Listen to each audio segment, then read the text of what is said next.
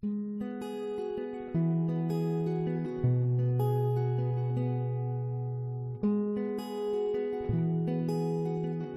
Hope Church.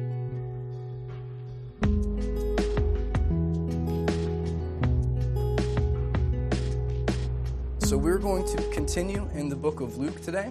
So if you would open your Bibles to chapter 11.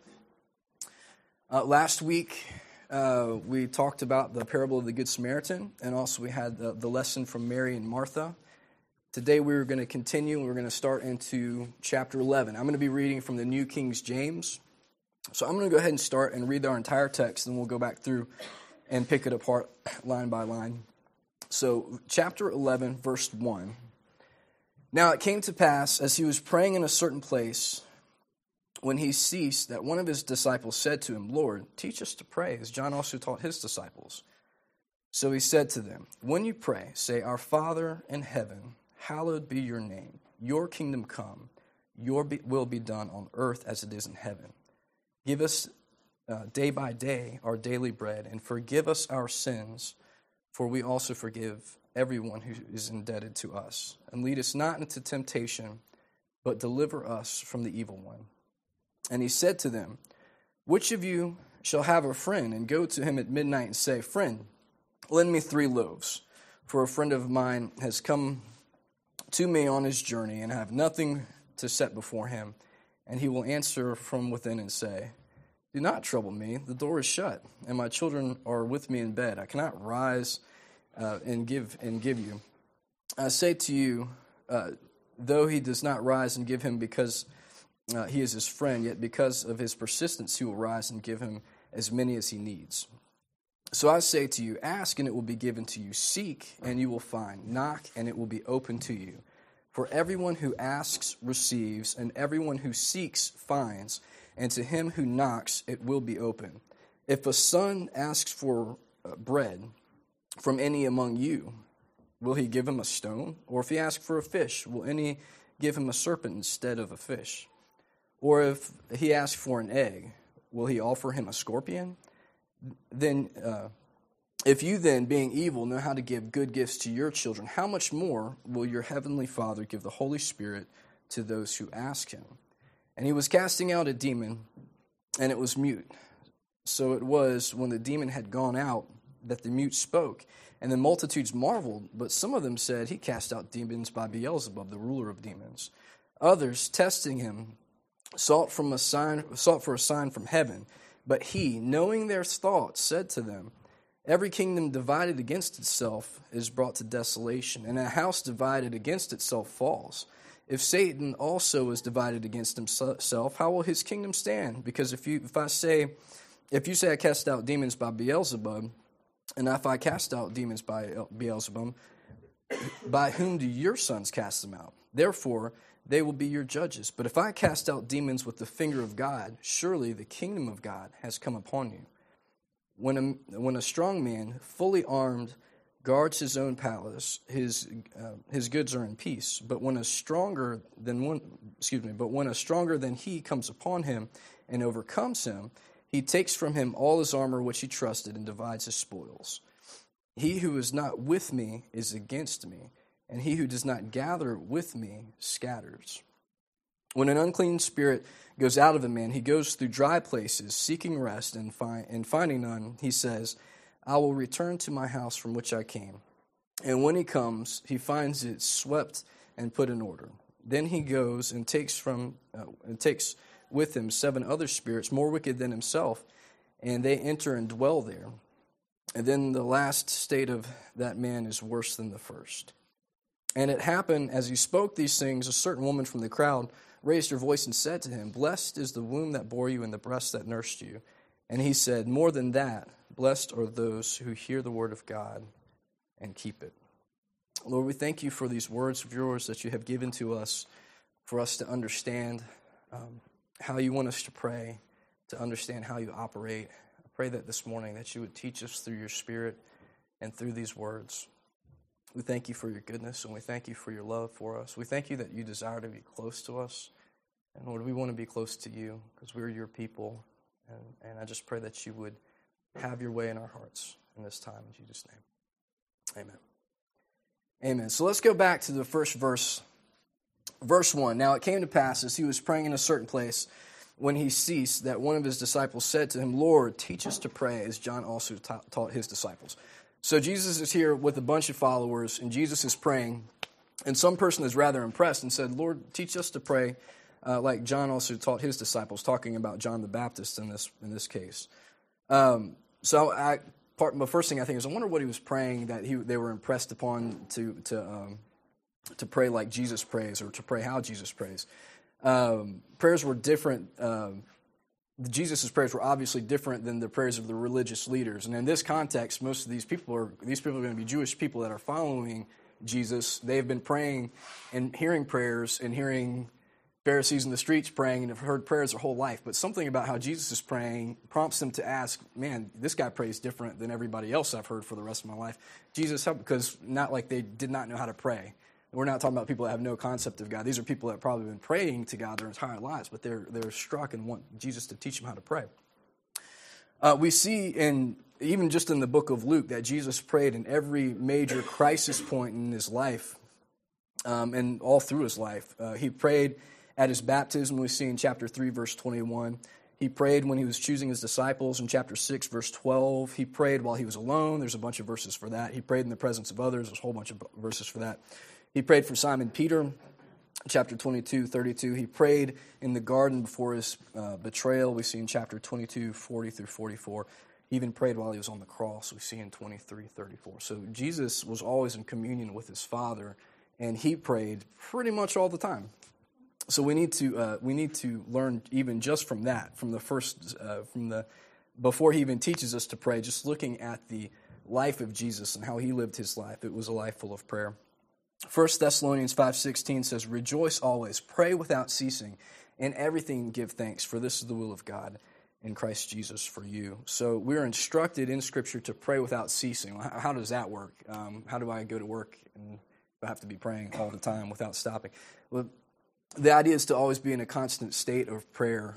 You should never be at a point in your life where you're doing something or your mind is in such a way where if you had to stop and pray right then, you couldn't, because it was like, wait, I can't be in communion with Jesus while I'm doing what I'm doing right now, while I'm watching what I'm watching, while I'm talking the way I'm talking. We need to be people that are always bathing our lives in prayer. There's another kind of question when I read this that's been through the church, through history. Are these verses that are about to come up here, verses 2 through 4, is that a specific prayer for the saints to pray? Like, Lord, teach us how to pray. And it's like, all right, here's a 5-sentence prayer, and I go pray this every day. I don't know. I don't think that's necessarily what is intended here. I don't think by any means, I don't think there's anything wrong with praying these word for word, the prayer that Jesus goes through. But as Jesus was teaching and praying in the midst of other people, and they wanted to know, how do we pray? I think these are more guideposts of what we should be praying for, how we pray and what we pray. And then we see also with the verses following, verses 2 through 4, that Jesus gives parables that talk about prayer that would indicate that there's more to praying than just saying these 4 verses without ceasing all day long, all the time. This is really a guide to teach us how to pray and what to pray. So let's go ahead and start in with these verses. We have verse number 2, and Jesus is speaking. He said to them, when you pray, say, our Father in heaven. So when Christ teaches his disciples to pray, he begins with an immediate direct address to God, and he calls God Father. And we see Romans 8:15, for you did not receive the spirit of bondage again to fear, but you received the spirit of adoption, to whom we cry out, Abba, Father. For those of us that are redeemed, we should and we can and we should address God in a very personal manner, with all respect. We should not think that we're praying to some distant overlord or that we're praying to somebody that's far away to try to get what we want. We should pray to a Father who sees us, who knows us, who cares so deeply about us that he moved heaven and earth to make us right with him and to rescue us. He is our true Father. He's not like me. He's not an imperfect Father. He's a perfect Father. But that should be our attitude when we're in a spirit of prayer. Reverence, of course, as we'll see with the coming verses, but also very personal. That's what God desires of us.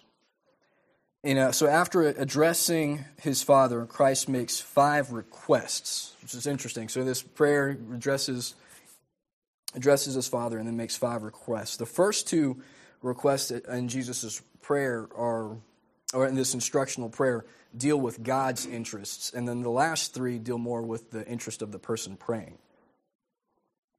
So the first prayer, the first part of the prayer that deals with God's interests, he says, "Our Father in heaven, hallowed be your name," which is something interesting. I've never once heard anybody say that besides in their prayer. Hallowed. I was like, man, if it wasn't for the Bible, some of these words we probably would never once have heard. After a person addresses God, we see this word, hallowed or revered. Although God is personal, like we said, he's also the all-powerful ruler of everything everywhere. He's also going to be the judge of every thought and action of every person that has ever thought and acted. So we need to come before him in reverence, even though he is very personal. Hallowed be your name is an interesting phrase. It's both it is a request, but it's a request for God to work in such a way as to act, to bring glory to himself for all those to see. It is a prayer that people would bow their knees before him and revere him as they rightly should, but it's also it has the connotation of God, act, do things that would draw people to you, and people would say, "Oh my goodness, look at this. This is, and revere God." We see verses in Scripture when they talk about good deeds of the believers that people would see those and give praise to God. That's kind of on the human side, but God also, when he moves, he brings people to himself. So the first prayer is, hallowed be your name. And this should be an outward and an inward prayer. Lord, make your glory known in this world, in your church, and in my heart. So when we start praying to God, personal but also very reverent, and also the first thing we need to be interested in is God's own interests. Hallowed be your name. Then he says, your kingdom come, your will be done on earth as it is in heaven. So the second prayer is also about God's interest, and that is the interest of his kingdom. And we see in Scripture already up to this point, John the Baptist preached about the kingdom. Jesus has taught about the nature of the kingdom. We see a lot of that in the book of Matthew, in the Sermon on the Mount. We also see that the disciples have been sent out already and have come back, and they were sent out to proclaim the kingdom. God's kingdom is of utmost importance to him. As his church, we need to care about that a lot. We need to talk about it. We need to be about the kingdom. That's what God is about. That's what we see in Scripture. That's what we need to be about. We are instructed to pray for and therefore identify with the message of Christ and his followers. Father, your kingdom come, your will be done on earth as it is in heaven. It's an interesting prayer because that's generally if I'm going to pray, I'm thinking about things I've done bad I need to ask forgiveness for. I'm thinking about things I need, things I want. Not often do I go to God, and the first thing before any of those are, your kingdom come, your will be done here on this world, in my life, in my heart. And that's a very important thing, I think, when we go to pray, as Jesus instructed us, to think about the big picture, the interest of God, before we even get to our own interests. And therefore, we can pray rightly and by the Spirit, I think, better if we have that right perspective. Your will be done. So one day, when the kingdom of God comes fully, as Michael was praying, we will see what his perfect will looks like. Right now, this is just not the case. It is right that we should pray for God's will to be done because we see so much in our world that is completely contrary to God's will. We see it on the news. We see it in our classrooms. If we look inward, we see it in our own hearts, things that are contrary to God's will. We're surrounded by things all the time like that, and this should definitely cause us to pray. So we pray, hallowed be your name, your kingdom come, your will be done on earth as it is in heaven. And then we move towards the more personal request. The third, we see, give us this day our daily bread. And daily bread is an interesting thing. It's a general term for nourishing or filling food. It doesn't mean that if you're a believer in Jesus that you only eat bread and that's it. Give us today our daily bread. Salad? Who eats salad? We eat our daily bread. No, it's just kind of a general term for the sustenance that we need for today. Jesus teaches his followers to pray for God to give them what they need day by day. Even though this the context here is really about physical needs. I think it's right for us to pray to the Lord to meet our physical needs and our spiritual needs, even day by day. I think of Miss Ann always telling us about the daily breads that she brings. And, there's a sense, too, where we want to rely on God day by day, not just for what we need physically, but also spiritually, where we're not relying on our own strength, that we operate in our own strength. And I also was thinking about that, too, when we were at Jeff Hilton's place this week. It's like, man, this is an awesome guy, first of all, we know, because just hearing stories about people he's led to Christ, you meet his kids and see what amazing believers they are and how willing they are to serve. And then you're in this ridiculously amazing house, but Jeff Hilton can still get on his knees at night and say, Lord, give me today my daily bread. Give me what I need for today. And he needs that when he's going to work and dealing with people that don't care about Jesus and they have a lot of money. And so you're trying to tell me I need saving from what? He needs sustenance to do what God has for him. We're all at different places. And so when you're reading about daily bread, I don't pray for daily bread because I know I went grocery shopping last week. I know I'm probably going to run out of food this afternoon. I'm going to go grocery shopping again come Tuesday. So I'm not, that's not something that we generally pray for because we're in the United States, for the most part, pretty well off. There are some people in this room that don't know where their rent's going to be paid next week. And this is a prayer that's quite literal. Help me meet my essential needs that I need. But this can also be something where we lean on God for everything that we need day by day, not just physical things. And that moves us in here to the second personal prayer, the fourth prayer. Forgive us our sins, for we also forgive everyone who is indebted to us.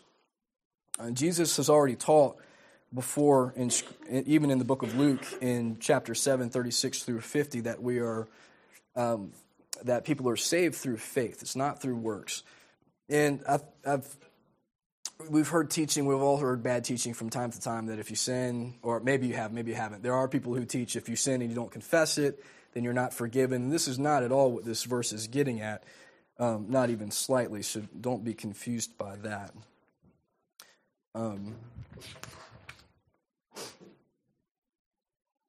We don't want to fall into that type of trap.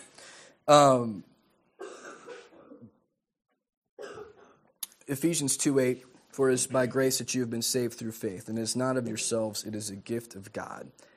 In asking forgiveness of sins, a person expresses faith to God that God will indeed forgive them. Sometimes you take that for granted, Lord, forgive me, and you actually believe He will. Not a whole lot of times have I said, Lord, man, forgive me for saying such and such to this guy today. I've never once thought, what if he doesn't? You know what I mean? Actually, there is faith when even in the very personal day-to-day thing of saying, Lord, forgive me for this thing that I've done. It's just not right. That's an exercise of your faith. It's something important for us to realize, too, that is an exercise of your faith. And so it's a very vital part of our lives. For those who have come to God and trusted in Christ for forgiveness, that is one outward evidence of faith, is that when you do something bad, you feel bad, and you ask for forgiveness, and you exercise that faith. And then we see, continuing the verse, lead us not into temptation, but deliver us from the evil one. And that's a really odd prayer, because it's very clear, I think, that God doesn't want us to sin, and He doesn't tempt people to sin. Why in the world would He lead us into temptation? Why do we even have to pray that? The prayer is not, man, I think God might lead me into temptation, so let me try to convince Him not to. But it's more of deliver us from situations that would tempt me to sin. As you're leading me, as I'm walking with you, keep me safe. Guide me other places. Lead me away from places where I'll be tempted. And we see already in chapter 10, 25 through 29, the Pharisees and the teachers of law, they always wanted to justify themselves. They thought that they kept the law well. They thought that they were okay with God. They were always in a situation where, like, I'm okay. I'm keeping this law. I'm keeping this law. I'm keeping this law. But followers of Jesus have a bit of a different mindset. We know our propensity to sin, and we also know that, man, I can be easily tempted. And we don't need to be like the Pharisees that are like, I'm okay. And if there's a gray area, be like, wait, I think I'm okay. Let me ask this thing of Jesus. Am I okay because I did this and did this? I'm cool, right? That doesn't need to be our mentality when it comes to sin. We always need to be humble before the Lord. 1 Corinthians 10:13, no temptation has overtaken you except such as common to man. But God is faithful, who will not allow you to be tempted beyond what you are able. But with the temptation will also make a way of escape, that you may be able to bear it. You know, in my life, I've kind of found that recognition of one's own weakness and recognition of how easily we are tempted to sin as humans is really a strong barometer of spiritual health. You know, we should never be comfortable with our sin. There's always forgiveness in Christ. But all the people that I've ever looked up to, that I see fruit in their life, when you talk to them about sin, it'll be something small. It's like, you know what, I just feel bad. I just haven't been able to think. The other day, I said this to this person, and it was kind of rude. And I'm like, dude, that was 2 days ago, and that's bugging you? Because, like, I'm, you know, I can throw down some trump cards on the worst things I've done in 2 days, but it's always, if you notice people, too, that you're like, you say Christian, you say all the right things, you know all the right things, but then you look at their lives, and they're like, well, there's this thing that might not be right, and they're like, yeah, but you know what? You know, I'd pretty, you know, where it always seems like with people that really are about what Jesus is about, recognize when something is not right, and that's how we need to be. Not that we need to beat ourselves up, because there's always grace. We're living in this. We're living with a God of grace, but we never need to make a foothold for sin. John Wesley's mother, Susanna, she was quite an extraordinary woman. As a young man, Wesley he became a famous evangelist that God used so greatly in the 1700s. Wesley once asked his mother for a definition of sin. She replied in a letter. This would be a great thing to get from your mama. It says, take this rule. Whatever weakens your reason, impairs the tenderness of your conscience, obscures your sense of God, or takes off your relish of spiritual things. In short, whatever increases the strength and authority of the body over the mind, that thing is sin to you, however innocent it may be in itself. Susanna Wesley, 1725. But man, what an insightful response. I just want to read that one more time. Whatever weakens your reason, impairs the tenderness of your conscience, obscures your sense of God, takes off your relish for spiritual things. In short, whatever increases the strength and authority of your body over your mind, that thing is sin to you, however innocent it may be in itself. When you have an understanding of sin like that, as something that's between you and God, that's keeping you from what God wants, somebody like Wesley hears that, takes that to heart, and God uses him so greatly.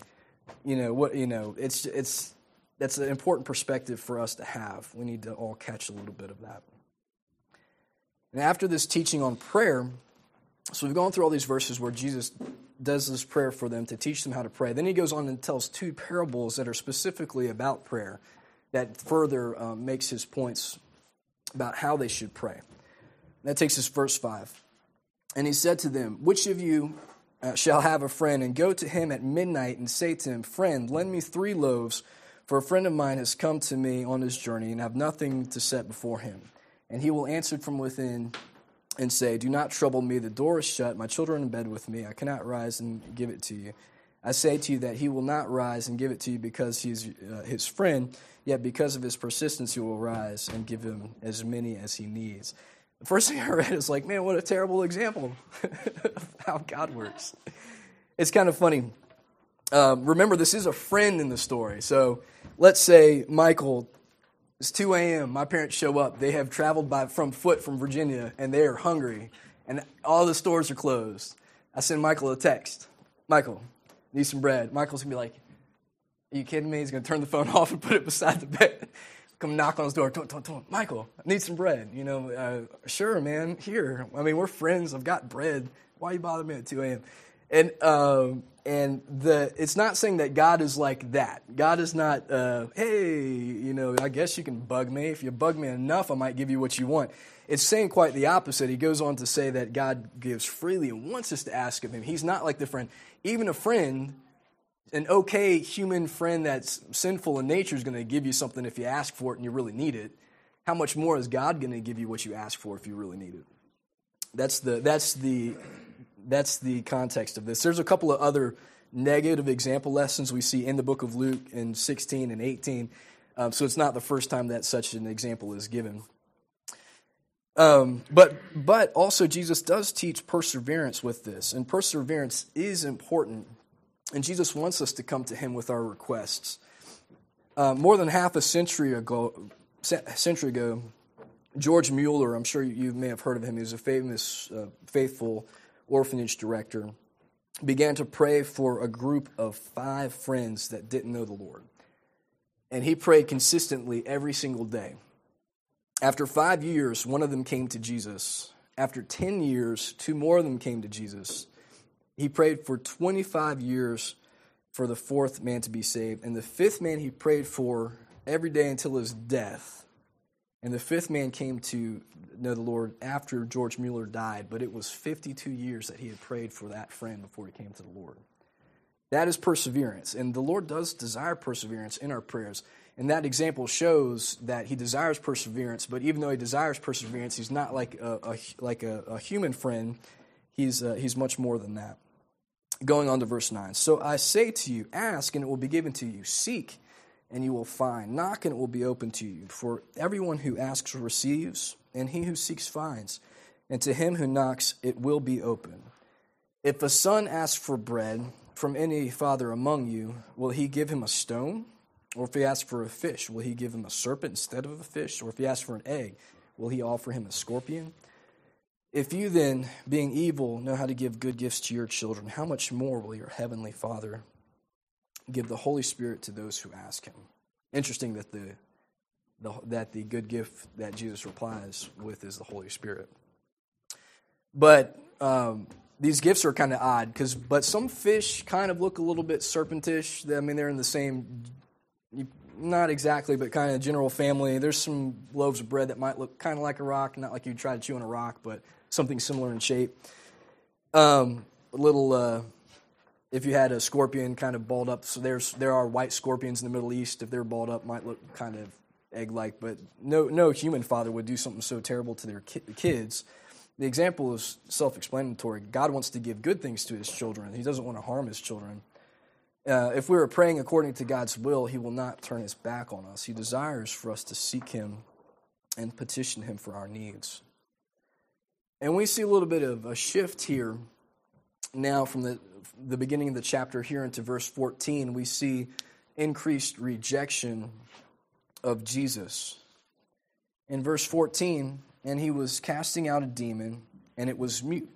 And so it was, when the demon had gone, that the mute spoke, and the multitudes marveled. So first of all, what an amazing miracle. This guy has a demon. He's demon-possessed, and he's not screaming and jumping around. The outward expression of this demon is that this guy that could once talk can't say anything. He is mute. He can't say anything.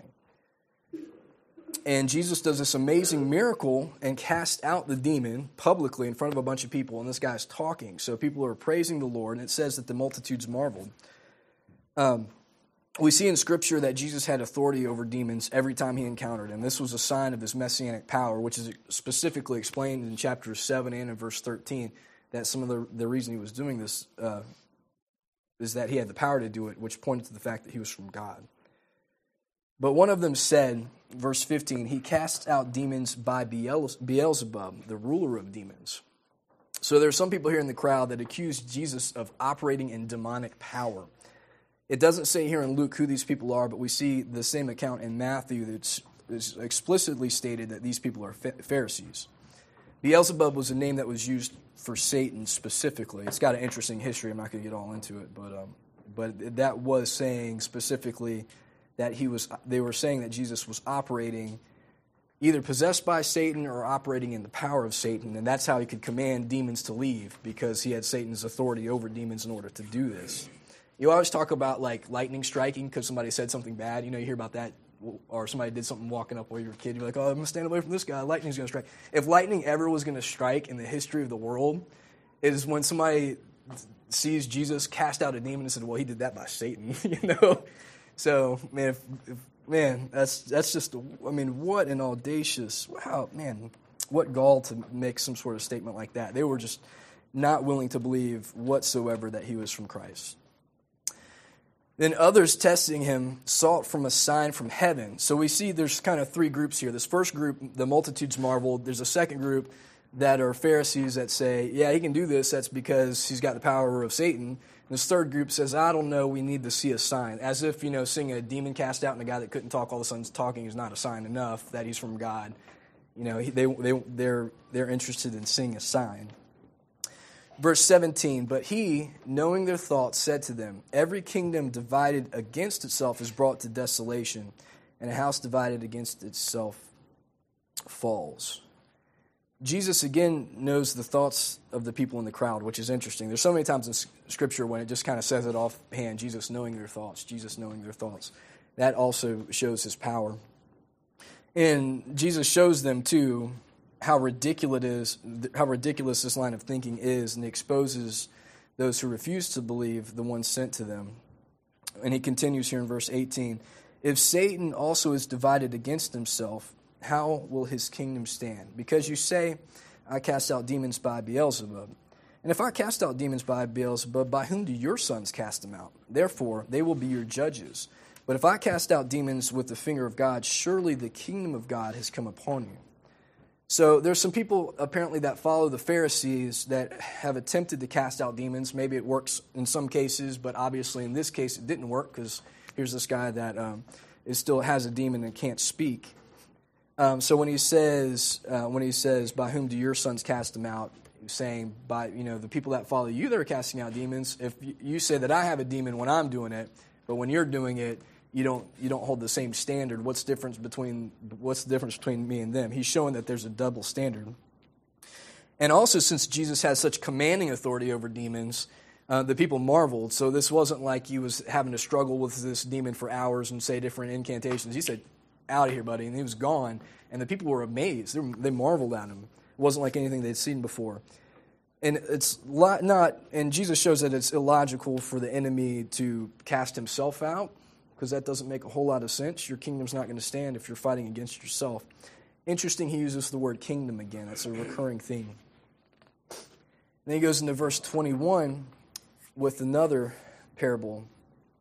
When a strong man, fully armed, guards his own palace, his goods are in peace. Now, before we get into the rest of the parable, we got to understand who's who in the story. This story is told in the context of what just happened. That is that a demon was cast out of this person. So in this context, the strong man who's guarding his own house is actually the demon, because he was guarding this guy who had this evil spirit, and the demon didn't want to come out of him. But Jesus was the stronger man that broke in and freed him. Verse 22. But when a stronger than he comes upon him and overcomes him, he takes from him all of his armor in which he trusted and divides his spoils. And likewise, too, our world has been taken captive in a sense by the enemy, and he is a strong man trying to guard that. But now Jesus has bound the enemy through his death, burial, and resurrection. He's breaking free people that have been taken captive by the enemy. And that's what Jesus is talking about here in this parable. And then he says this very interesting statement. He says, he who is not with me is against me, and who does not gather with me scatters. You may be thinking, this sounds a little bit familiar, but opposite. If you recall, Michael taught just a couple of weeks ago and covered the section from Luke in chapter 9, verse 50, where Jesus says pretty much the opposite. Whoever is not against you is with you. And then he says, now, whoever is not with me is against me. These seem to be kind of conflicting, but the verses have very drastically different context. In chapter 9, if we look back and remember that, the disciples came to Jesus and were upset because there's a man casting out demons in Jesus' name. And they were like, well, this guy, he's not one of us, though. He's over here, and obviously he believes in the power of Jesus' name because it's working and he's casting demons out, but he's not one of us. So we tried to stop him. And Jesus told him, no, don't stop him. If he's not against you, he's for you. In this case, he's telling people, if you're not for me, you're against me. So which is it? Well, this context of 11 is very different. There's no one here that's using Jesus' name. Instead, they're accusing Jesus of demonic power. So the real dividing line on this is over the person of Jesus. That's where the dividing line lies. And as a follower of Christ, if we see other people doing good in the name of Jesus, holding to the correct teaching of Christ and doing all kinds of good things. We can't be like, no, back it down, dude. They're not with us. Wait, those dudes aren't with us. They got to stop this. No, they're not against us. They're with us, working. However, if a person or group does not believe in Christ, or worse, is actively opposing the message of Christ, then they're very much against Christ. They're not gathering with Christ. They are scattering. So if somebody is teaching something that is not with Christ at all, Jesus is gathering people to himself, gathering people to the truth. And if somebody is spreading lies, then they're not gathering, they're scattering and putting people astray. And that's where that's when there's the dividing line. So the dividing line really comes down to the person of Jesus. So Michael was totally right when he was teaching we should not be sectarian. Should be, the levels of Christian. Here's the uber Christian church, and here's the kind of Christian church. And the dividing line is Jesus. Are we following Christ? Are we following his teaching? We don't need to be sectarian, but at the same time, if somebody is actively opposing Christ, we can't be their buddies. So the listener here to Jesus, there's people hearing this, what Jesus is saying, the Pharisees, and they have to choose, really, because Jesus is not giving them a middle ground. Is Jesus from God or is he from Satan? Because that's the polls that they're putting on there. They're not saying, or is he just some random guy that happens to pray for somebody and doesn't have any real power. The idea is he really does have power. Where is it from? And that's the dividing line. Verse 24, and Jesus says some really peculiar things here. When an unclean spirit goes out of a man, he goes through dry places seeking rest and finds none. He says, I will return to my house from which I came. And when he comes, he finds it swept and put in order. Then he goes and takes with him 7 other spirits more wicked than himself, and they enter and dwell there. And at last, the state of the man is worse than the first. So that's okay, Jesus, what are you getting at here? That's some kind of weird verses. Is this how it always works? If you cast out a demon, then it's worse for the person than it was before. I think this is really a warning, again, to the Pharisees against exorcising demons without replacing that void with the truth. He's warning those who attempt exorcisms without proclaiming the kingdom, because apparently there are some people that are casting out demons. It's not doing the person any good, because they're not hearing the truth, they're not believing, they're not people of faith. It's just some random guy that was possessed by a demon. Somehow you get the demon out, but if you don't replace that with the truth, then he's still subject to something even worse happening to him. And so this is again a warning for the Pharisees. And because that's not the case if somebody's in Christ and if somebody has faith, they're not going to be possessed or oppressed by, or in that type of way, fully by an evil spirit. That's why you need to. That's why Jesus was saying that you've got to replace it with something. That's what that warning is about. In verse 27 here, to finish out our section today. And it happened, as he spoke these things, a certain woman from the crowd raised her voice and said to him, Blessed is the woman that bore you and the breast which nursed you. But he said, more than that, blessed are those who hear the word of God and keep it. We got to remember this culture that they were in was also, family was very important. It was also honor-based society, so blessings and honor were of great importance. So this person is trying to do something very nice. And also, mind you, it's from a culture where genealogies are very important. People that could trace their line back to Abraham had a lot to brag about. People knew what tribe they were from. They knew who their parents, grandparents, great-grandparents, and great-great-great-grandparents were. And there was a lot of honor and pride when you have people in the family that did great things for the Lord. Jesus teaches that family relationships are not the most important things in life, though they are incredibly important. He's not downplaying the fact that parenting and strong families are important, but believing in Christ and his message is the most important thing. 1 Samuel 15:22, Samuel replied, Does the Lord delight in burnt offerings and sacrifices as much as in obeying the Lord? To obey the Lord is better than sacrifice, and to heed is better than the fat of rams. So what is God's commandment for us? What is God's commandment here is that when we hear the message of Christ, that we believe. So, yeah, it's great to be, and Mary was blessed. She's blessed. Awesome woman. We could go ahead and have a whole sermon on Mary, but we're not going to do that today. But it's even better for the person, and it's even better for the person that believes and has eternal life and is in the place where they should be. And that's why Jesus was telling everybody around him. And more than that, blessed are those who hear the word of God and keep it. That's what is for you. So we had 28 verses. It doesn't take super long to read them, but man, it's packed with a whole lot of things in there. There's a whole lot of takeaways we could have. You might have some different takeaways from me. The three things out of these verses that most challenged me was to pray without ceasing. I want to be a person that my life is marked by prayer. I pray. I'm not a guy that doesn't pray, but man, I sure don't pray as much as I need to, as much as I should. And I know times in my life when I've felt the tallest has been times when I've been on my knees the most. And so let's be people of prayer. Let's be a church of prayer. Let's be a church that's always on our knees before the Lord.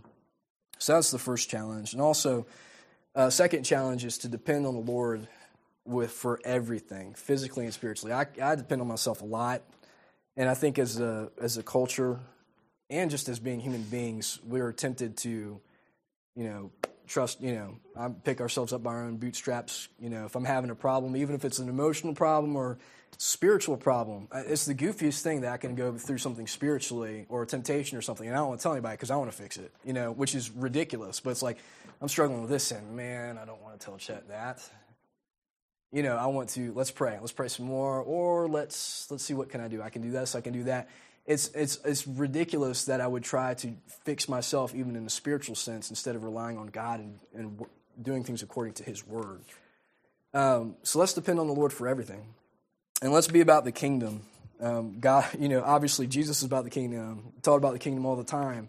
But a lot of times what's at the forefront of our mind when we're praying, when we're going to work, when we're doing things is not the kingdom. We need to have our minds fixed on the kingdom. We need to be people that are always in the constant prayer of your kingdom come, your will be done right now in this world, in our church, in my heart. Your kingdom come, your will be done. So may the Lord work in our hearts as we remember Him. We're going to have our open time after we pray. When we get to that, let's take some time really to remember Christ and remember what He has done for us.